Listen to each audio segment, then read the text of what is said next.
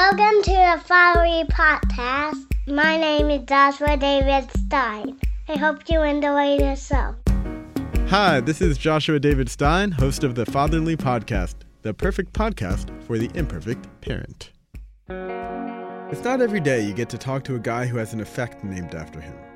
But Christian Doppler's out of the picture, and that leaves us with Ken Burns, America's best-known documentarian. According to iPhoto, the Ken Burns effect is zooming in slowly on a still image. To me, the Ken Burns effect is wrestling the mass of history into some coherent order, weaving in stories we know and stories never told, then presenting this in an artful, resonant way so that we watching feel the past pressing on us towards the future.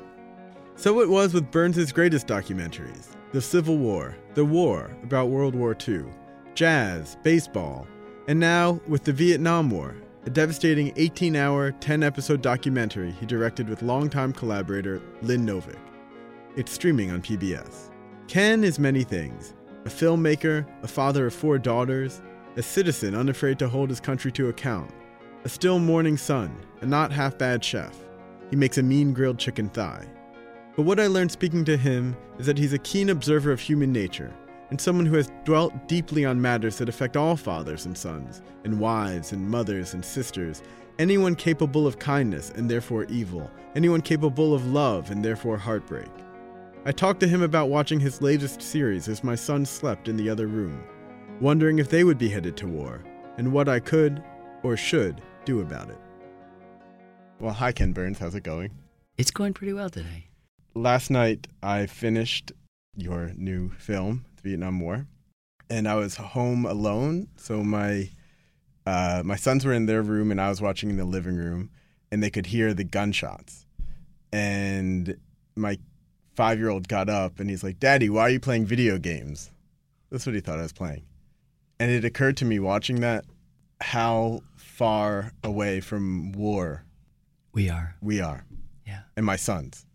In our editing room, we had an intern named Frank one semester, and we were screening the 6th episode of Vietnam about the Tet Offensive, which is perhaps the most immersive of all of the episodes in terms of being in battle for a kind of excruciating, sustained period of time, which is pretty reflective of what the Tet Offensive was. And in it is the famous moment when, captured by a Pulitzer Prize-winning photograph and by an NBC cameraman, of the head of the South Vietnamese National Police assassinating right there on the street a suspected Viet Cong spy. And it's one of the classic images from Vietnam, still images, and the footage is little known. And afterwards it was really clear, and it was an internal screening that we were debriefing only among ourselves, the 20, 25 people who were part of the editing team and the producing team. And we usually sort of start at the top producers and other editors rather than and work our way down. But I just started from the interns and went up. Who are generally younger than They're 19, 20. And it's interesting. I'm 64 years old and I know nothing. But I do remember that when I was 19, 20, and 21, I knew everything. And I always think it's pretty good to call on people who know everything. Yeah. So I called on Frank, who seemed visibly upset. And he said, I've grown up with violent images on TV and the movies, in graphic novels and comic books, but of course in the video games. And then he started crying. He says, "But that guy is dead, isn't he?" And I said, "Yes, he's dead." And I still think to that day it's one of the best reviews I've ever had, is that somebody who is supposed to be completely inured to all of this, somebody who is sort of has grown up with a life filled with violent images, could nonetheless discern, as most of the rest of us can, between this sort of made up, the dramatic and the horrific and the real. I know you've done a ton of interviews about this. I'm a father. It's a fatherly podcast. I should say that. Welcome to the Fatherly Podcast. But I'm all for fatherhood. It's a good gig if you can get it. It's a really good gig. I told my friends who don't have kids that parenthood is the largest, but also the most exclusive club on earth. Yeah. I would say this is the first Ken Burns joint I've seen since having kids. They're 5 and 4. It was the most difficult for me to watch. I'm sure. Because I was sorry that you were watching alone, because we sort of counseled all of our friends and loved ones to watch with somebody they love, because it's it's tough. It was tough for us to make and tough for us to see 100 times, let alone one time. I get that one-time business. And I met somebody dropping my kid off at school today who is a father who had just finished episode 10 last night. And I said, did you cry? He goes, when? All the time. You know? Yeah. Because for me, I'm thinking you're a father 4 times over, correct? Yeah, luckily so. All girls. But I was thinking the documentary is so clear from Mogi Crocker, who is a GI that you follow and almost devote a whole episode. A couple of episodes too, yeah. And you tell the war through his eyes and through his personal stories. But beyond just him, just every person you see in that is someone's son or daughter, someone's mother or someone's father, someone's sibling. And to have 2 kids, I had my 2 kids in the bedroom just a couple of feet away from me, to know that they might face that. Exactly. You had said something in one of the interviews about the draft, and that's what I kept on thinking about the entire time. And I was hoping you could talk a little bit about your viewpoints on that. So I grew up in the 1960s, and when every male turned 18, you had to register for the draft to tell the United States government that you were available for possible military service. And in the beginning of the Vietnam War in the 60s, when I was way too young, the burden fell disproportionately on the poor and minorities because you could get a variety of deferments that would allow you, short of a legitimate medical deferment, to get out of it, to be in college, to be married, you know.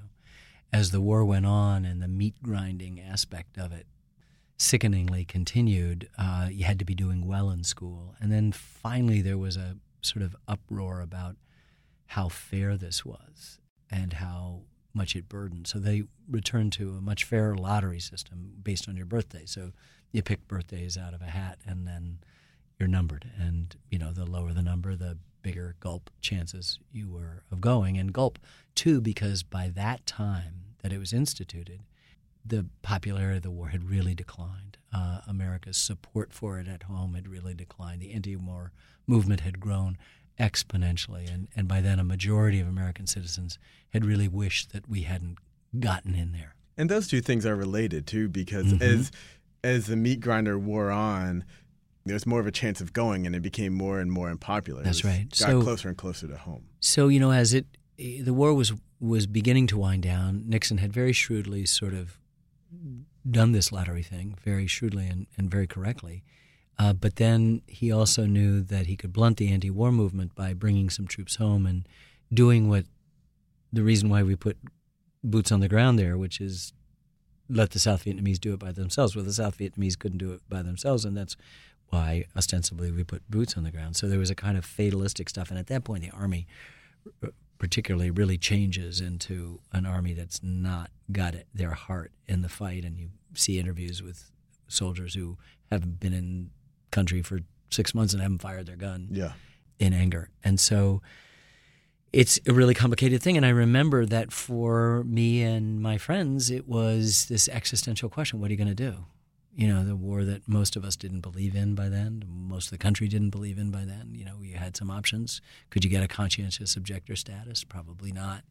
It really required an underpinning of religious and philosophical stuff that I couldn't really prove. It wasn't enough to say, I don't want to kill other people. It's not enough to say, I don't want to kill other people. There had to be some extremely serious sort of structure in your life, both religious and or philosophical, that would permit that to happen. And then you were looking at jail or Canada. And it's big, heavy-duty stuff. And as it turned out, my draft number and the last time they picked it was high enough that I knew I wasn't. By then, if I'd actually spent more attention, I had just gone to college, so it was more focused on college than on the news. If I had spent more time understanding what was really going on, that most of the combat troops were heading out of there. And so even if I had been drafted, there was probably little chance that I would see combat. But nonetheless, I actually, you know, had to wrestle with these things. And my kids talk about it. They sort of can't believe. And we're in a situation, and I sort of, and I don't want to infer where your questioning is going, but we always talk about the lessons of war. Human beings never learn the lessons of war for very long. Sometimes they do temporarily. The first Gulf War is a good example of some military lessons applied. Know the objective, know the end, know the beginning, what you're going to do. And they did it pretty well. And it was all designed by soldiers who'd been through Vietnam and didn't like that experience, thought we screwed up big time. And so they weren't going to do that again. But the larger things, we're not going to blame the warriors. That's probably the one thing that will stick. But the other things are a lot subtler. We got rid of the draft. And what that meant is that we have this celebrated all-volunteer army, which means no longer do the American people have skin in the game. Yeah. There's like 1% of the population who suffers its losses apart and alone from the rest of us. And so that makes it possible to sustain wars for a long, long time. We're in Afghanistan longer than anything. And that's troubling because if you have a draft, then at least you have pressure on your representatives from mothers particularly, but also fathers, saying, this is not a good thing to do. And so I think that if I could design stuff, I would want to reinstitute a draft, and I'd want to make sure that any significant action had the approval of Congress, the way the Constitution dictates. Yes, it should be. Right. That hasn't happened to us since the Second World War, where there's been an actual declaration of war. We've had resolutions that have handed over, ceded to the executive, sort of the carte blanche to do whatever you want. And you understand in the nuclear age, you want a little bit of instantaneous reactive ability, but you don't want to make Depends who has a football, but yeah. Yeah. For me as a father, I have those two kids. I have two sons. I agree so strongly with the premise that you need skin in the game in a wider cross-section of society. Just generally, you need more skin in the game. I need more skin in the game. And at the same time, watching Vietnam or understanding any of it, you have the people who were killed. And then you have those interviews of both Vietnamese and American troops. And there was one guy, I think his name's John Musgraves, and he went to war as a teenager, as a young man. He carries gung-ho, yeah. And he carries those wounds with him. He's an old man now, and he carries those wounds with him, and that really it changed his life. Mm-hmm. He's a lucky one. He's someone who survived. The idea of sending my son or even exposing my sons to that and advocating for a policy which might lead to that, on the other hand, it makes it less likely that it would happen. But if it does happen, it's more likely they would go. It really gets at this dilemma as a dad. It's like, to whom am I responsible? Right. My sons, certainly in an immediate way. But I'm also a citizen, and they're citizens. And beyond citizenry, there's one stat at the end, just comes up on the screen quickly. Not quickly. Very, very... Stately. Yeah. Ken Burns-ish? It's Ken Burnsian. Yeah. It's something like 55,000 American troops died, 2 million Vietnamese citizens. Yeah, and that was just not through the film. It's 3 million Vietnamese, we think, and 58,000 plus Americans. The other thing that I thought the movie does such a wonderful job of is showing that there's a death and then there's a fracture. Like in a window pane, there's a bullet hole and then it cracks everything. The Crocker family, shattered. Everything changes. So the costs are dispersed and so massive, and yet I have all of my love like a, like a magnifying glass. You have the sun coming through and it focuses on this little creature. So this is, people are fond of saying that history repeats itself or we're condemned to repeat what we don't remember, which are lovely, but not true. Not true. Everything's different. And people don't remember all the time, and they're not condemned necessarily to repeat it. But human nature remains the same. And I'm really sorry to report, particularly as a father to another father, that human beings are never not going to settle things with violence collectively in what we call wars. In all of human history, I don't think there's ever been a year free of war. Apparently there were historians who studied this, and they found 17 years. And I sort of wanted to send them back and say, look harder, because I'm sure there's something going on somewhere. One of our Marines, not John Musgrave, but Karl Marlantes, in the film says, we're not the dominant species in the planet because we're nice. Yeah. And people always complain that the military makes killing machines out of young men. And I would suggest that it's only finishing school, which is a horrific indictment. So I think what it goes down to are really profound moral and spiritual, existential decisions that we have to make. Obviously, we love our country. Vietnam, maybe we should take it out of the equation for a second because it's on the other side of the world. It's a peculiar phenomenon of that time in the Cold War where it was better to have a proxy war, we thought, or a limited war, as John F. Kennedy called it, rather than the thermonuclear winter that would be created by the Third World War. But we seem to have found ourselves in perpetual warfare again. And so it's a real dilemma. How do you serve your country? How do you support it? If it's under attack, like World War II is often called the Good War, which is insane because it's the worst war ever, 60 million lives extinguished. So we called the first episode of our film on the Second World War, which was called just The War, the first episode was called A Necessary War, because sometimes it looks like we're predisposed as human beings. So then it falls back on you and me as dads. Do we let our sons even fight in a necessary war? I have a feeling that what you're saying is that whether war is necessary or unnecessary, because the first episodes of this series as well, I have just like an asphyxiating sense of it's wrong, it's a mistake. And of course it happened. It's wrong, and it's like this. The sign says bridge out, but we're driving blithely into the abyss. That's exactly how it felt watching. But you're also saying that whether it's necessary or unnecessary, it's inevitable.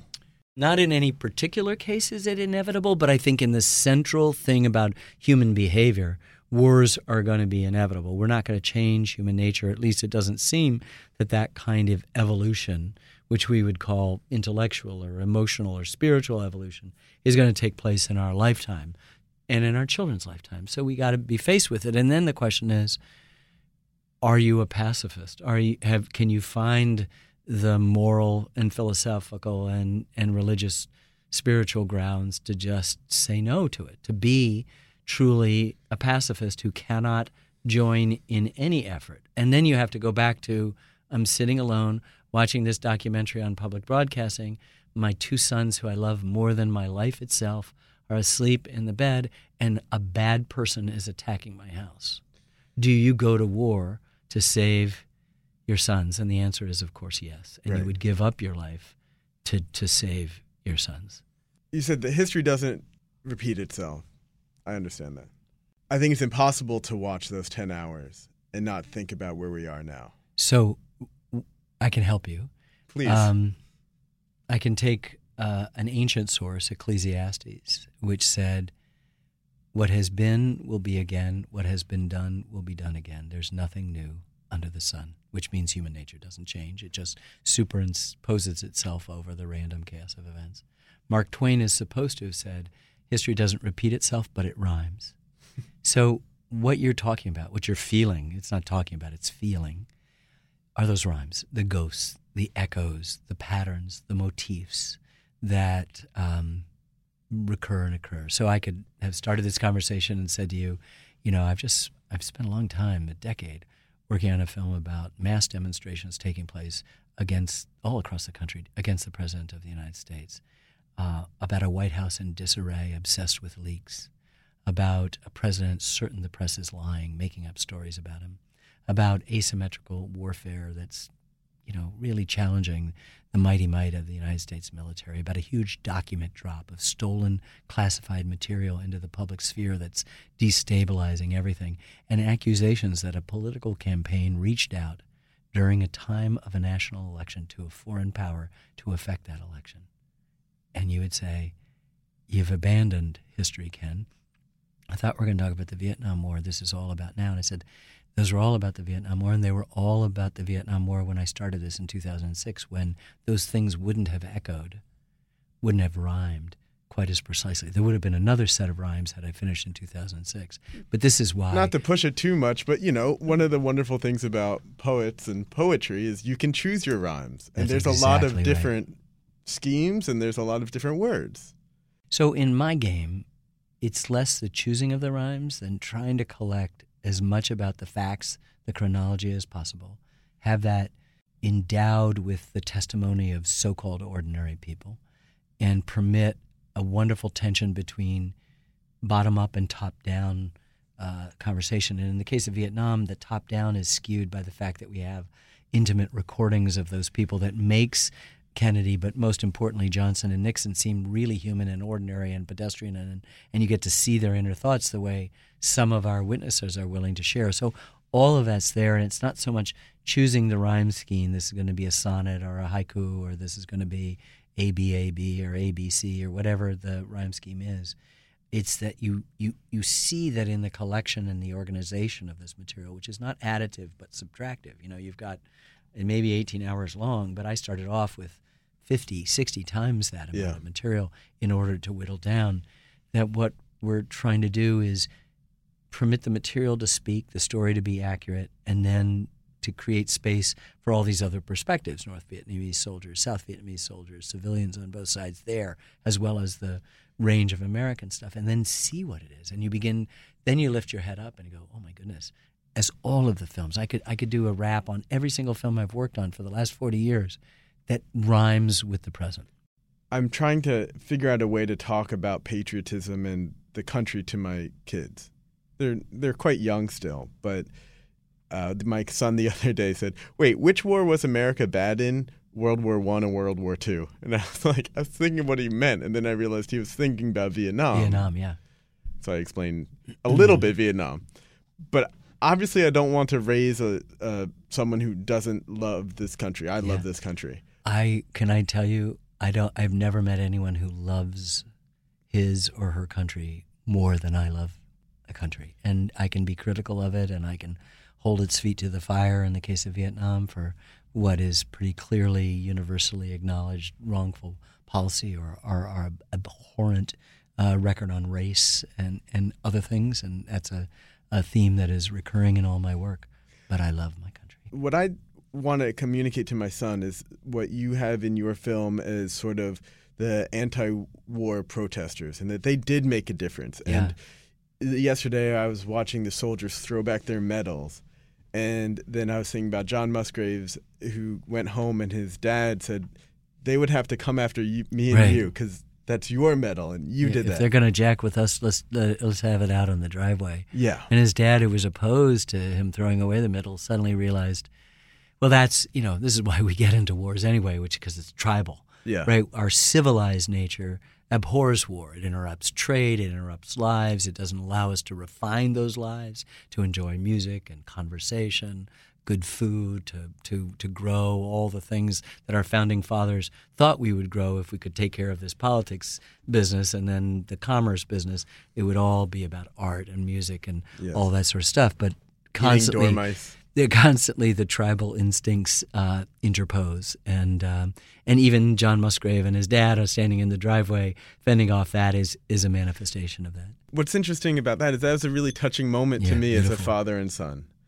And I want to communicate to my son the type of complex love that you have for your country, and I think all patriots, true patriots, have. That's right. Where I was thinking about the other day, hugging something also means holding it accountable. That's exactly right. Well, the famous phrase that patriotism is the last refuge of a scoundrel, meaning that kind of patriotism is one-dimensional, unquestioning, accepting, and usually wrong. And what we know is that in all things, it's possible for there to be more than one side to the equation. And that when you're an absolutist in your hardened silos, left or right, you've lost the possibility to communicate with the other because your certainty is a kind of toxic death. Yeah. And blindness. And so what the best thing we can communicate to our kids is the absence of distinct black and whiteness, the parsing of those shades of gray, and the idea, as Wynton Marsalis said to me in my jazz film, talking about minstrelsy, he said that sometimes a thing and the opposite of a thing are true at the same time. And if you can hold in tension that, you have a much happier life, you have much richer relationships, you're more forgiving, and you may be able to be, I think, a better patriot. Because if we are the greatest country on earth, as the scoundrels of patriotism suggest, then we have to hold ourselves to the highest possible standards. That if that exceptionalism is in fact true, then that exceptionalism has to be borne out in behavior after behavior after behavior, and that does not tolerate boorishness of any kind. It's got to be a rising road, and so I've tried to be about what that rising road is. I've tried to suggest I do believe it is the obligation of the artist to show hell on earth. I also think it's the obligation of the artist, and I do have friends who disagree with me on this. I do sincerely believe that it is the obligation of the artist to show the way out, to really say, here's the off-ramp, or here's... That's a heavy burden for the artist. Yeah, but I think it's a necessary one because it acknowledges this sort of the duality of the universe and the requirement to balance this out. It is not enough. There's been some criticism from the far, far left that we have the second sentence of the film begins, that the war was begun in good faith by decent people. And they just said, that's it, I'm turning off the set. And you go... So when we parachuted in and saved Ho Chi Minh's life, and he said, I'm going to switch the name of my army, my revolutionary army that's trying to throw off the Japanese and the Viet American army, and that when he declared Vietnamese independence, citing Thomas Jefferson, those aren't people acting in good faith and aren't decent. And you meet throughout the film, I don't think we've introduced you to somebody that isn't decent in this film. That is one of the crushing parts to me, is you see this soft moment before everything goes hard and sideways. That's right. The operative word is it was begun in good faith by decent people. I stand by that. And those who want to say, it's just the military-industrial complex, yeah, that's true. But you know what? You're now having to say that these are not good people. Everybody you need to condemn in order to be certain in your binary world where everything is either red state or blue straight, right or wrong, young or old, rich or poor, gay or straight, whatever it is. And I'm sorry, it's all in between. Did you start as a young man making films, even before you made films, just growing up, with this complicated, complex patriotism? Is that something that developed through making your documentaries? Has your journey been holding America more and more accountable, or has that been a constant? That's a really great question. Bob Dylan has a line in My Back Pages. But I was so much older then, I'm younger than that now. You know, back when I knew everything, I think I had a pretty sophisticated and nuanced sense of it, but I didn't really know how to apply it. And I think that I feel so fortunate that I knew early on, 12, I wanted to be a filmmaker, 19, 20, I wanted to be a documentary filmmaker, 22, 23 in American history.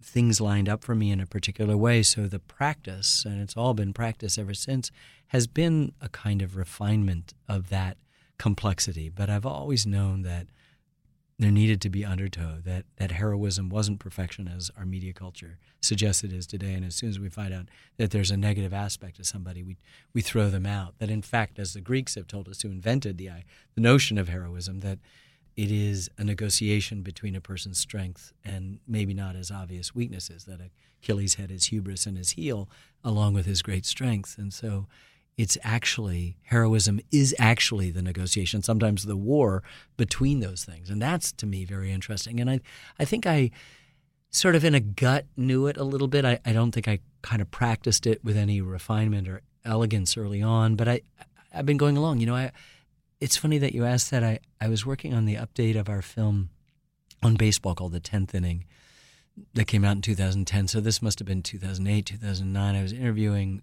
Tom Boswell, who I'd interviewed for the first big baseball series. And I was asking him about steroids and how we dealt with this thing, you know, because I love baseball almost as much as I love my country.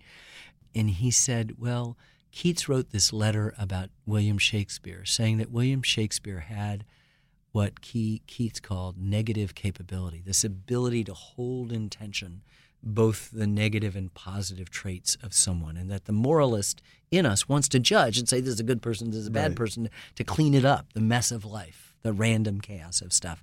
But Shakespeare said, no, hold that judgment for as long as you can, so that you could see even in Richard III, one of the great villains, some humanity that you could find in even the best hero, some complexity and doubt and angst. And I realized that he had spoken for what I thought I had been trying to do, but by giving it a sense of negative capability, or Wynton and Jazz saying a thing in the opposite of things. So I've been surrounding myself with, a posse of intelligent men and women who have given me little pearls along the way that have helped refine and I hope make more elegant the complexity that I think I've always known has been there. I mean, you're trying to erode the duality a little bit. So the reason why I'm a filmmaker is because my dad was an amateur still photographer. My first memory is in the darkroom with him. But my mom was sick with cancer that whole time for 10 years, and I watched her die. I had no childhood.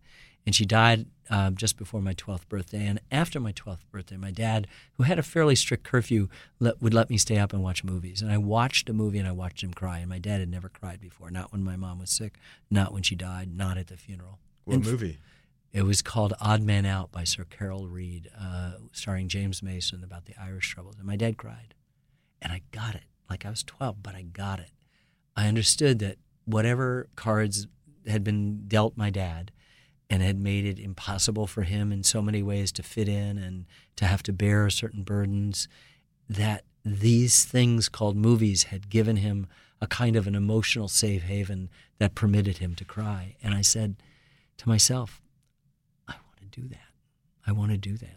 And so both my mother and father are directly involved with what I do for a living, though both are gone. Yeah. Well, that's a nice transition to our questionnaire. In the late 19th century, Marcel Proust, most famously the author of À la recherche du temps perdu, popularized a set of questions that became known as a Proust questionnaire. Seemingly benign, the questions nevertheless exposed the most intimate thoughts of his interviewees. Like a week ago, we came up with our own, the Fatherly Questionnaire, a series of questions which we use to palpate the innermost workings of the fathers before us. It starts off easy, but whoo boy does it get intense right quick. What is your name? Ken Burns. Kenneth Loren Burns. L-O-R-E-N? L-A-U-R-E-N. There's a Mick Loren in my family, but my parents loved Lauren Bacall, so the Mick went off, and I'm Kenneth Loren Burns. Lots of splaining to do. Yeah. To 4 daughters. Are any of them named Lauren? No. No. Sarah Lucille, Anna Lily, Olivia Grace, and Willa Jane. Are they named after anyone in particular? Also, before we do that, they range in ages from what, 20? 35 in a couple weeks, 31 in a month, 12, and 7 tomorrow. Oof. And Sarah Lucille is my grandmother's name. Lily, I just love. We don't call her Anna; she's Lily, and it's just. My wife freaked out when she thought that Lily might be a little frivolous, so we added a kind of more serious Anna, which nobody ever uses. And Lily is just the lightest name I know. And Olivia Grace, we just love both that. And Willa Jane is named after, she was named after her great-grandmother who passed away at 100, but got a chance to know her very, very well. I think all of your... Of course. And there she Sarah is. Lucille is calling at this moment. You can take it if you want. Oh, hi, sweetie. I'm in the middle of a radio interview, believe it or not. It's being taped, but I was just talking about you and just saying the words Sarah Lucille because it's a podcast by Papas with Papas. So can I call you back right away? Okay, bye, sweetie. That's my oldest. She'll be 35 next month. Did you feel, so between 7 and 35 is like a range. Did you feel like you went in and out of fatherdom, or was it like a steady state? Like once you're in, you're in? I do 2 things, I think, really well. And this is a completely subjective thing because I'm me and I'm talking about me. So other people are going to have much clearer answers on that. I'm a pretty good filmmaker and I'm a pretty good dad. And they require the same vigilance. And I still think of her as my baby. And I'll start to cry because, I don't know anyone more remarkable in this world, and I've met queens and kings and Nobel Prize winners and many presidents. I don't know anyone more incredible than Sarah Lucille Burns. And so that's been an ongoing project for almost 35 years. And Anna Lily will be 31 next month, and Olivia will be 13, a teenager in February, and Willa will be 7 tomorrow. I do wonder, as you were talking about one of your strengths as a filmmaker, something you hold dear is your ability to move beyond the duality of something being good or something being bad. And to me, that seems one of the integral parts of being a father as well, that you can't tighten the strings into something that's good or that's bad, because people are just too complicated. You know, our children need, I believe, two things. One is our love, obviously. Hopefully that's a given. And the other is some form of consistency.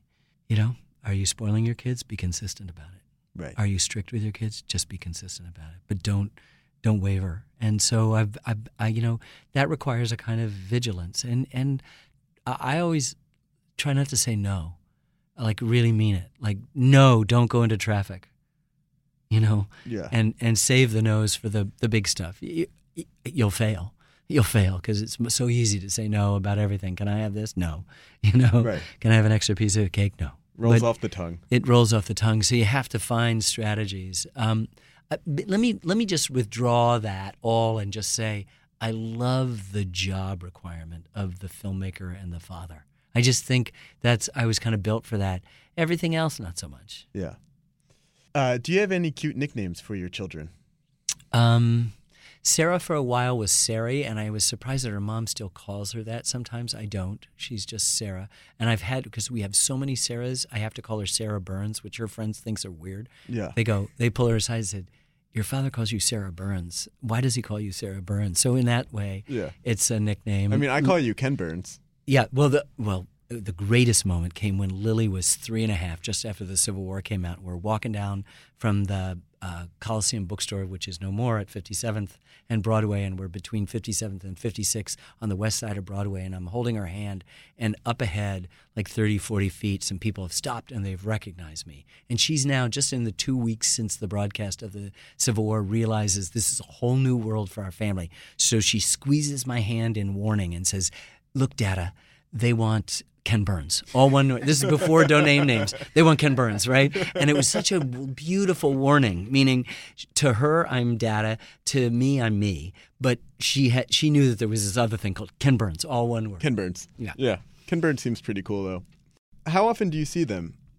Well, you know, I work, Sarah Burns and her husband, David McMahon, and I are partners. We work on films together, but they live in New Hampshire. And I live in New Hampshire and they live in Brooklyn, as does apparently a quarter of the world's population. Everyone who's cool. And now recently, my little girls live in Brooklyn too, and commute to Manhattan when it's my time with them. So it's a rare day that I don't talk to at least 3, if not 4 of my daughters every single day. And with one daughter, it's often 2 or 3 times a day because we're, you know, like that. Yeah. Describe yourself as a father in 3 words. Loving, protective, consistent. Describe your father as a father in 3 words. Smart, scared, trying. Your mother died when you were 11. Your dad was a still photographer? He was an anthropologist. Still photography was an avocation, which is interesting because as a psychologist, many, many years after my mother's death, I was already a filmmaker. I was probably almost 40. I said to him, you know, I can never remember the date that she died, April 28th. It's always up ahead, and then all of a sudden it's in my rearview mirror. And he said, and I bet as a kid when you blow out the candles on your birthday cake, you wished that she'd come back alive. And I said, yeah, how'd you know? It's the magical thinking of a child. You're still doing it, you know? He said, but what do you think you do for a living? And I said, what do you mean? He goes, you wake the dead. You wake the dead. You make Abraham Lincoln and Jackie Robinson come alive. Who do you think you really want to wake up? So in many ways, you know, my job stems, and I'm an anthropologist like my dad, and I work in film like my dad. And so, you know, I am a product of my parents, you know, very definitely. And I spend my life waking the dead. What aspect from your dad, beyond the vocation and the avocation, do you think you really embody? He's the smartest person I know. But he was a Maserati without a clutch. It sat in the driveway, could go vroom, vroom. He knew everything, and just didn't have the way, the tools, the chemistry, whatever you want to call it. And I feel very compassionate about him and love him tremendously and miss him. He's been dead since 2001, which was way too early for him, as well as my mother, who was way, way, way too early to put that stuff into gear. Do you think that's why you put so much stuff in gear? I don't. I'm the opposite. You're a Maserati without the brakes. Right, I don't have brakes, and so it's true. And I've got 6 or 7 projects always going at once, and I always feel like, what have I done for me lately? Vietnam's over, but I'd rather be putting my head on the pillow knowing that I had made another film better. And I fortunately have 3 or 4 films I'm working on right now that I'm trying to make better every day. And so. That's the living manifestation of him. Yeah. What are your weaknesses as a father?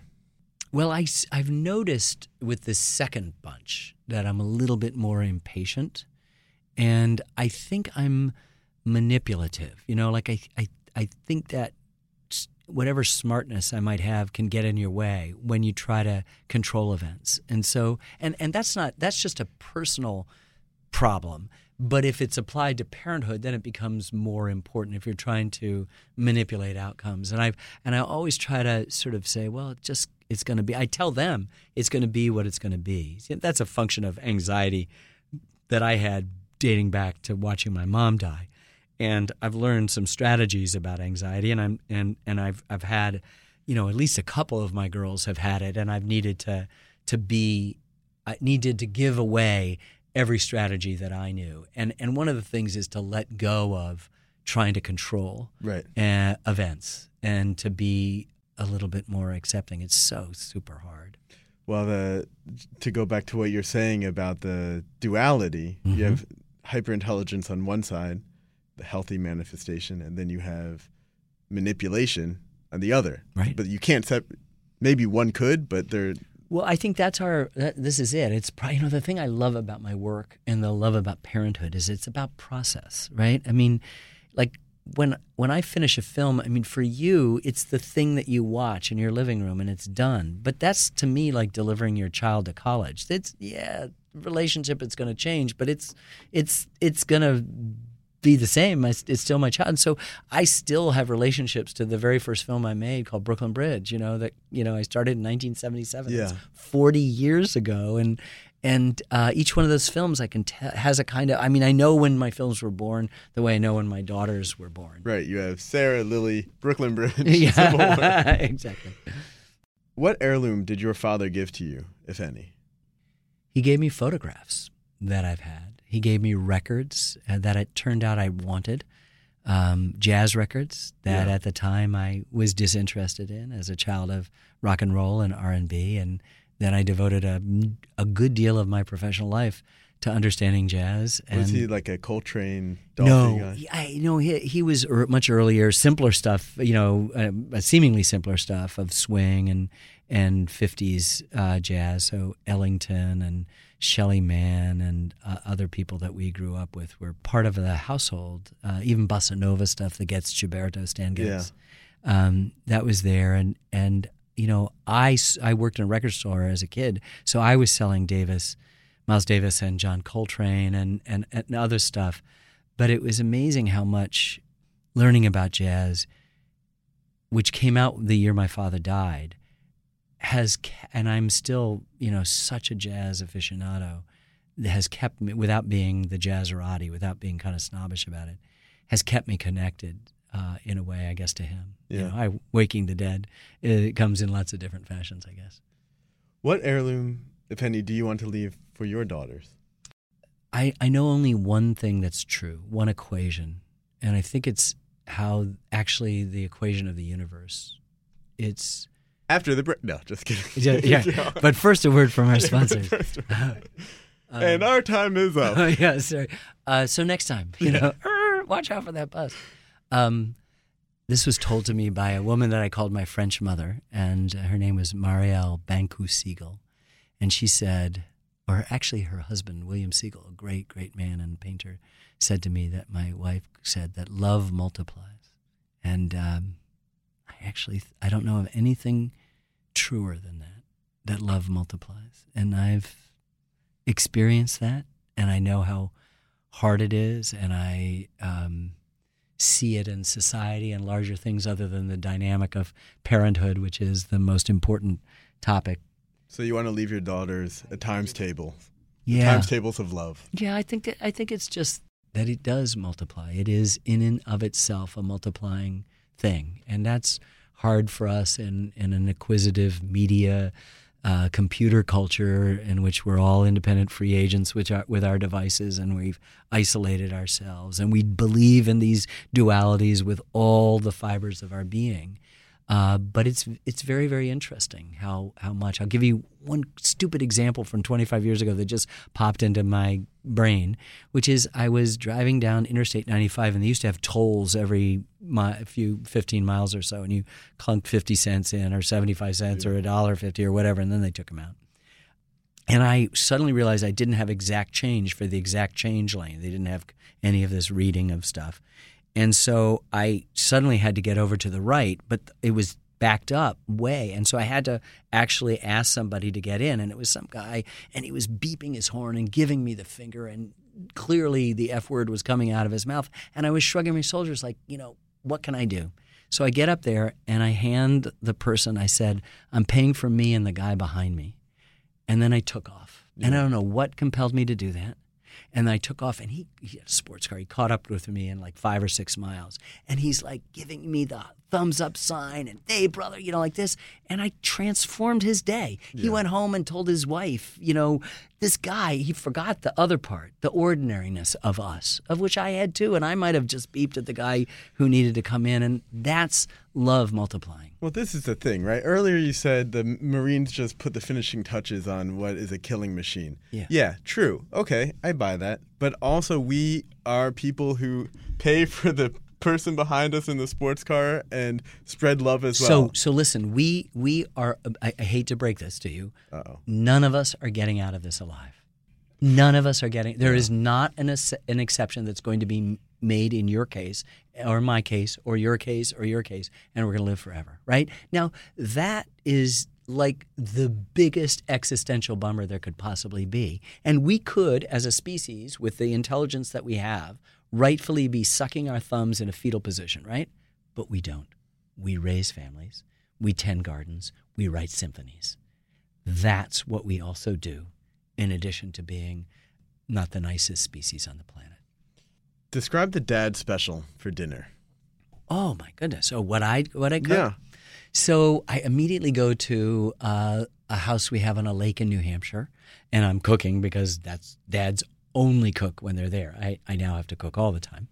But it's grilling, and it involves this secret recipe that I stole from a friend and have completely appropriated, which is boneless chicken thighs with maple syrup, which makes the sweetest of all meat, boneless chicken thighs, even sweeter. And my kids think it's candy, and I don't mean my little kids, my big kids too. And I'm a rock star at that moment for the nanosecond it takes them to go, wow, Dad, this is really good, as if, You brought it to them. Yeah. You were the midwife of the chicken thighs, indeed. Boneless chicken thighs. Are you religious, and are you raising your children in that tradition? I am not religious in the agreed upon acceptable thing. We don't go to church. We don't have catechisms. We don't do things. But I believe in a higher power, and I have communicated that to my kids, some of whom grown accept or don't accept that. I fundamentally believe that 1 + 1 in the rational world always equals 2, but the thing that actually interests us is where 1 and 1 equals 3. And that comes from art, it comes from sex, it comes from relationships, it comes from love, particularly of children, and it comes from faith. And I'm interested in that. When we say that the whole was greater than the sum of the parts, it means the sum of the parts came up to here and the whole's here, and what's the difference there? That's the 3. my first child was born with a midwife, speaking of which. First 2 kids were born with a midwife. And there was an interesting thing. The door was closed to my bedroom, and there were 3 people in the room. And then there were 4, and the door never opened. It's the best moment of my life. Final question. Besides saying it, how do you let your children know that you love them? Well, I think the first and obvious one is touch. Like we're pretty touchy-feely. We call it hudging and mudging in my family. We're just always touching and holding each other and things like that. And there's a kind of intimacy. And it can happen. You know, my big girls, when they were little, after every dinner they would get out of their seats and sit on my lap. You know, until it was really kind of hard to juggle these 2 girls, you know, preteens and teenagers on my lap, both of them, one on each leg. And that's heaven to me. So I think it's touch, and also just I never want them to ever think I am not there. And I think they know that I am there, that I will always be there, whatever they need. And I would do anything for them. I feel like we could have a 10-hour series called the Ken Burns and I'm ready. JDS Bring it on. Bring it on. On fatherhood. But this was wonderful. Thank you so much for stopping by. It's wonderful for me. Thank you for having me. Of course. The Fatherly Podcast is brought to you by TLC. When a teenager gets pregnant, it becomes a family affair. TLC's new series, Unexpected, explores the ups and downs of 3 pregnant teens who are all children of teen mothers themselves. Parents and grandparents must step in and help them through this huge life change. Tensions mount as everyone has conflicting ideas for what is best for the young parents and their baby. Don't miss the revealing new series Unexpected, Sunday, November 12th at 10/9 Central on TLC and TLC Go. Can't wait until November 12th? You can watch the early premiere starting on Sunday, November 5th with the TLC Go app. Download TLC Go for free from your app store. Welcome back to the Fatherly Podcast. I'm your host, Joshua David Stein. The thing about having kids is you have a lot of conversations with your own kids, but not that many with other people's kids. And most of the conversations you're having with your own kid is you telling them what to do or what not to do. But kids have a lot to say. Well, they have a lot of words to say. And it's really fun. So every week on the podcast, I'll be talking to a different kid from around the world about what's going on in their lives. The first kid we're visiting is named Joey, and she actually lives around the corner from me in Brooklyn. So join me and Joey in the lounge for an in-depth conversation on nothing. Why don't you start by introducing yourself? My name is Joey. How old are you, Joey? 6.5. Tell me how first grade is going. Well, it's going good. I really like my teachers, and I really like math. It's just fun.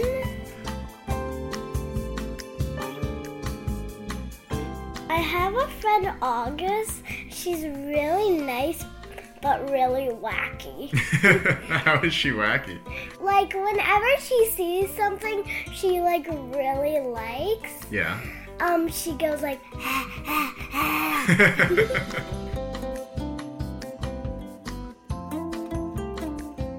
I was hoping I could ask you about your dad. What's your favorite thing to do with him?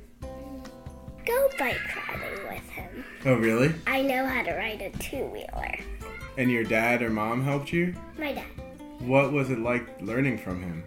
Well, Is he patient? Is he, nice? very patient. Yeah.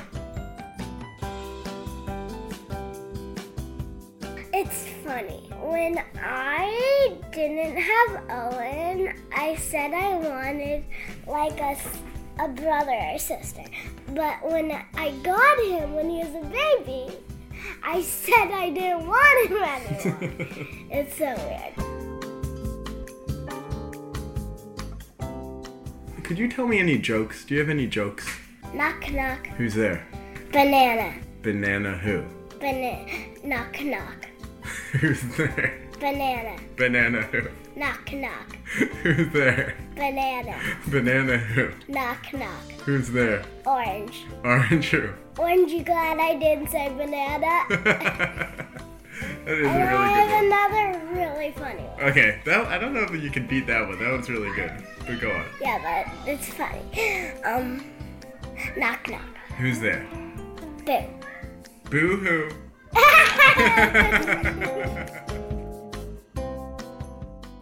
The Fatherly Podcast is brought to you by Hum by Verizon. No one wants to be stranded on the side of the road, especially when you have little ones in the car.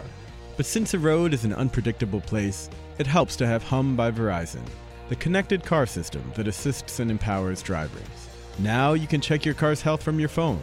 And if you have questions, you can connect to a mechanic's hotline for expert, unbiased advice, and even get quotes on repairs. Need help on the road? Hum works with a nationwide network of mechanics and can send a tow truck out to your location. And if Hum detects a crash, it can automatically notify emergency services. It's a smart way to stay on top of your car's health and keep your family safer on the road. Get Hum and get where you're going. Learn more at hum.com. Welcome back to the Fatherly Podcast. I'm your host, Joshua David Stein.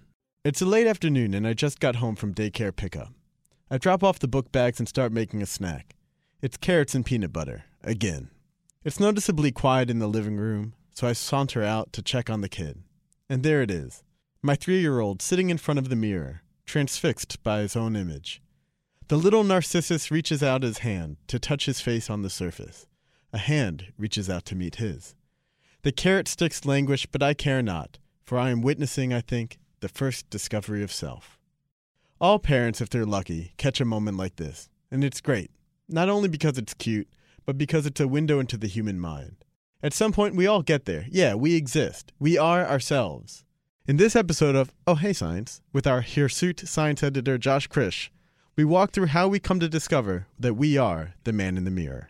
Josh, what was happening in my kid's mind at that moment? At around 3 years old, your kid was about halfway there.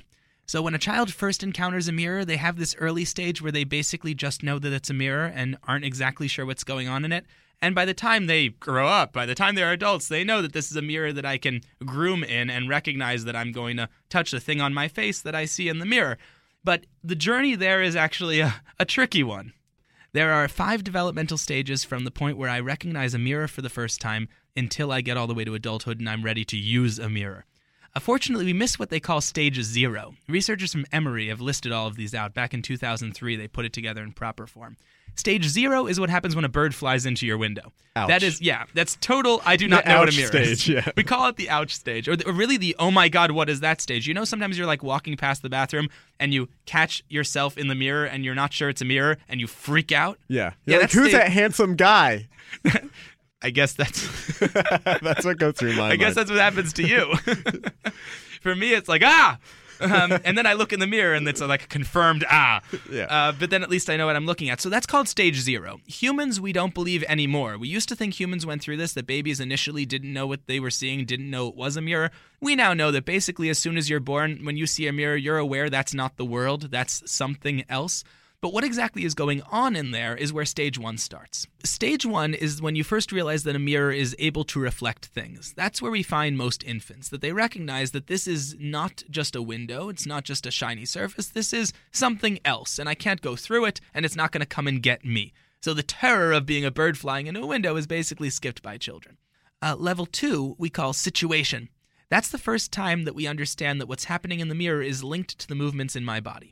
You could call this a sort of proto-self-awareness. I realize that if I move my hand, that makes the person in the mirror move their hand. So it's you control it, but that thing isn't you yet. Exactly. It's something that I have power over, but I still haven't identified it as me. So it's not really identity, but it's the first time I'm functionally using a mirror. So it's a moment. That could have been where your kid was, because your kid reached forward and touched the mirror and saw that caused the mirror to touch their hand. And he was like, what? Right, so that's like a control. It might have been what we call level 2.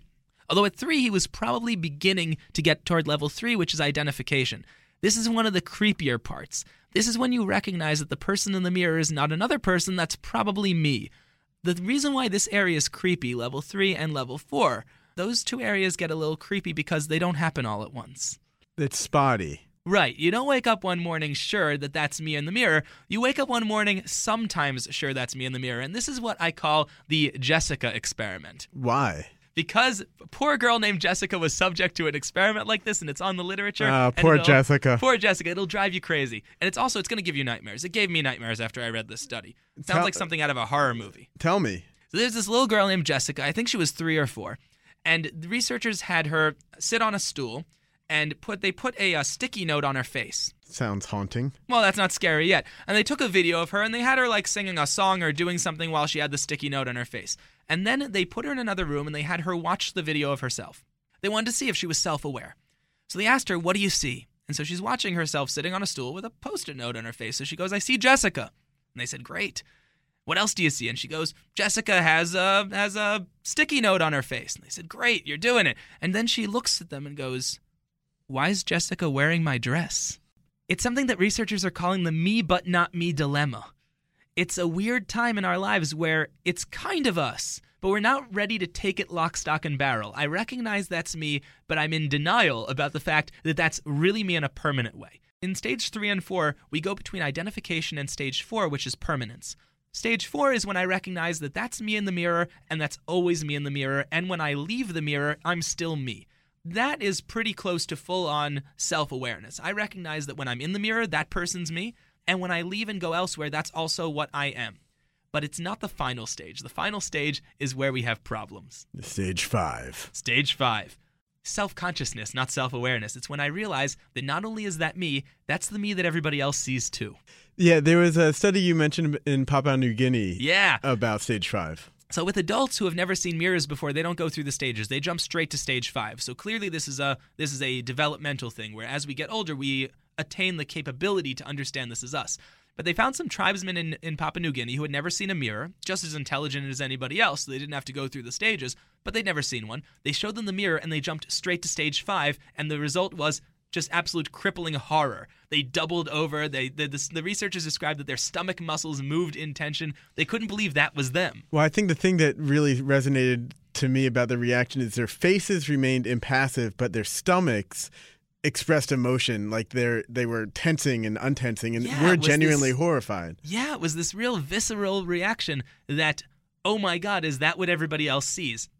And that's kind of the baggage we carry throughout our lives, right? We all are stuck at stage 5 where we recognize that not only is that me in the mirror, and not only can I see me, they all see me and they're all looking at me and oh my God. You know, a couple of things jump out at me about realizing self-awareness, or realizing the self exists, also seems to coincide with, at age 3 and 4, a real exertion of will, the ability to say no, and rebelliousness. When we talk to dietary consultants or nutrition consultants or sleep consultants and potty training consultants particularly say, do that stuff before age 3, because before then they don't have a developed sense of ego, so they're not going to be rebelling as much. After that, they're saying, oh, I can say no. There's an I to say no, and I will say no. Yeah, besides testing the mirror, there's a bunch of indicators around that stage that they're starting to develop a sense of self distinct from everything else. The strongest one's language. The simple desire to communicate with another person so that you're understood is a degree of self-awareness that I recognize that I'm me, and that's another person, and they won't know what I want unless I speak to them on their terms, language. So even the early development of language, which happens right around that stage too, is linked to this self-awareness. It's just easier to track in a mirror. Right. Speaking about the mirror, something that's so interesting to me is, so that was, Jessica was a video. A lot of the stuff is about a mirror, which obviously predates video in terms of technology. But these days, you know, I can't tell you how many times I'm on the subway and I see like a mom or dad with their cell phone looking in Snapchat. And I do it, and my wife does it too. Looking in Snapchat with our kid, and we have like doggy ears and like a tongue coming out. And I just imagine when the kid's like 2 or 3, just going through this, it must freak them the fuck out that, like, do they have doggy ears? Is this what's going on? It's totally possible that they have more Jessica moments nowadays than we used to. There are no studies, to my knowledge, on whether we have more what I'm calling Jessica moments and what proper researchers would call a me but not me moment. If we have more of them now, I don't know. It would be like a me but not me plus doggy ears. Right. Me but not me all the time and constantly changing. I mean, at least it used to be when you looked in a mirror, it was a consistent anomaly. Now exactly. It's I might be a doggy tomorrow. I don't know how that affects anything, but it sure is creepy. And I think the other thing that's been so interesting about this process of self-awareness is later on, you know, when you become adults and develop some sort of altruism or compassion or sympathy or empathy, you realize that you kind of have to undo a lot of the sense of a solid, permanent, unchanging self. Is it just necessary that you need to go through the delusion of self to undo it later in life? I don't know if science recognizes self as a delusion, you know? It's a little bit more theoretical, right?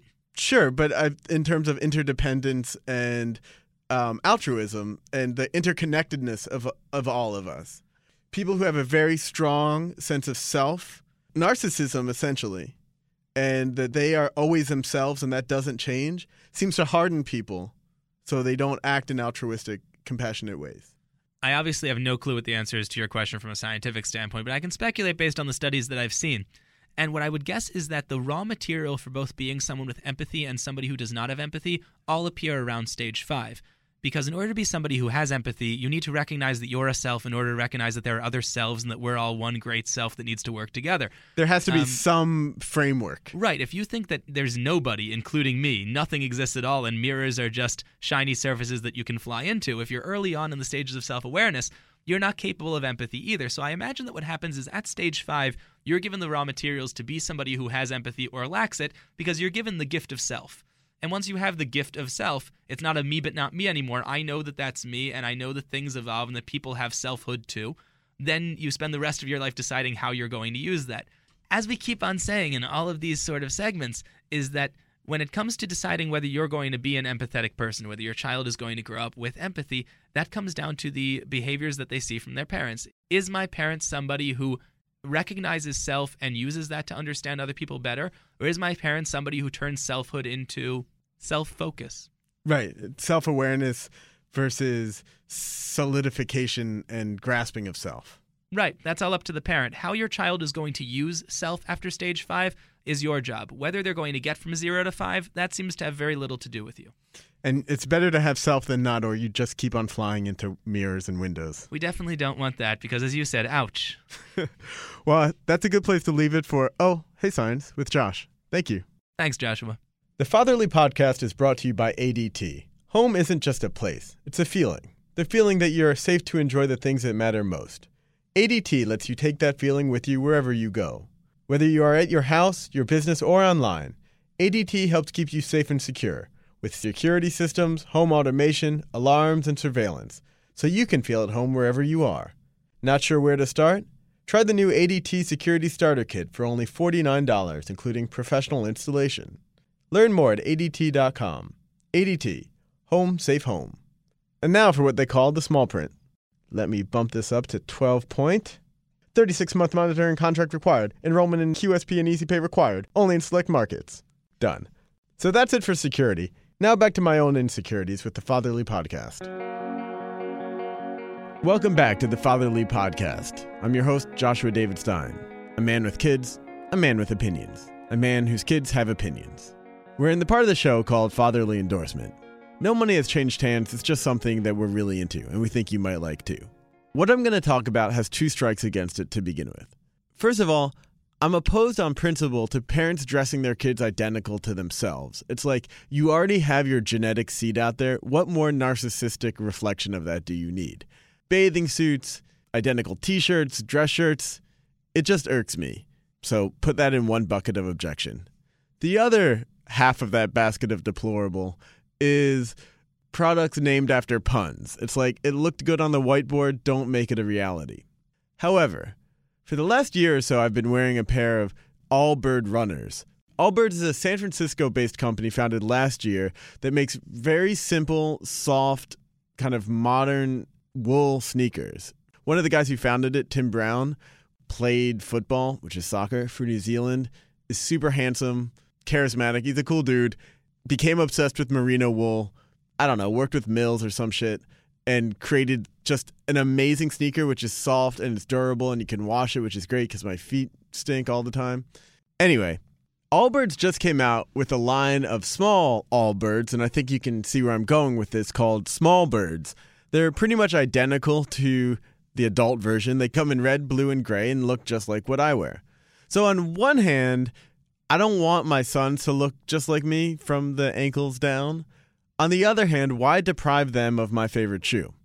Small Birds cost around $55. They're available on allbirds.com, and they also have 2 stores, one in San Francisco, one here in New York. You also get a children's book with every pair you buy. The other founder, who's not that handsome New Zealand guy, Joey Zwillinger, he wrote a kid's book called Sadie Shaves the Day. It's about Sadie the sheep. I can't vouch for the quality of the kid's book. I can vouch for the quality of the shoes. So hereby, heretofore, forevermore, Fatherly endorses Small Birds. So that's it for us. Join us next time on the Fatherly Podcast. Today's show was produced by Kelly Kramer. The theme music is by Kyle Forrester, with vocals by Augie Hierenstein. Special thanks to Josh Krish, Andrew Berman, and the rest of the team at Fatherly. For more Fatherly content, follow us on Facebook at FatherlyHQ. For my random thoughts on life, poor usage of hashtags, and mildly witty dad jokes, follow me on Twitter at FakeJoshStein. Be sure to subscribe to the Fatherly Podcast with iHeartRadio on your favorite podcast app, and stay tuned for updates on upcoming episodes.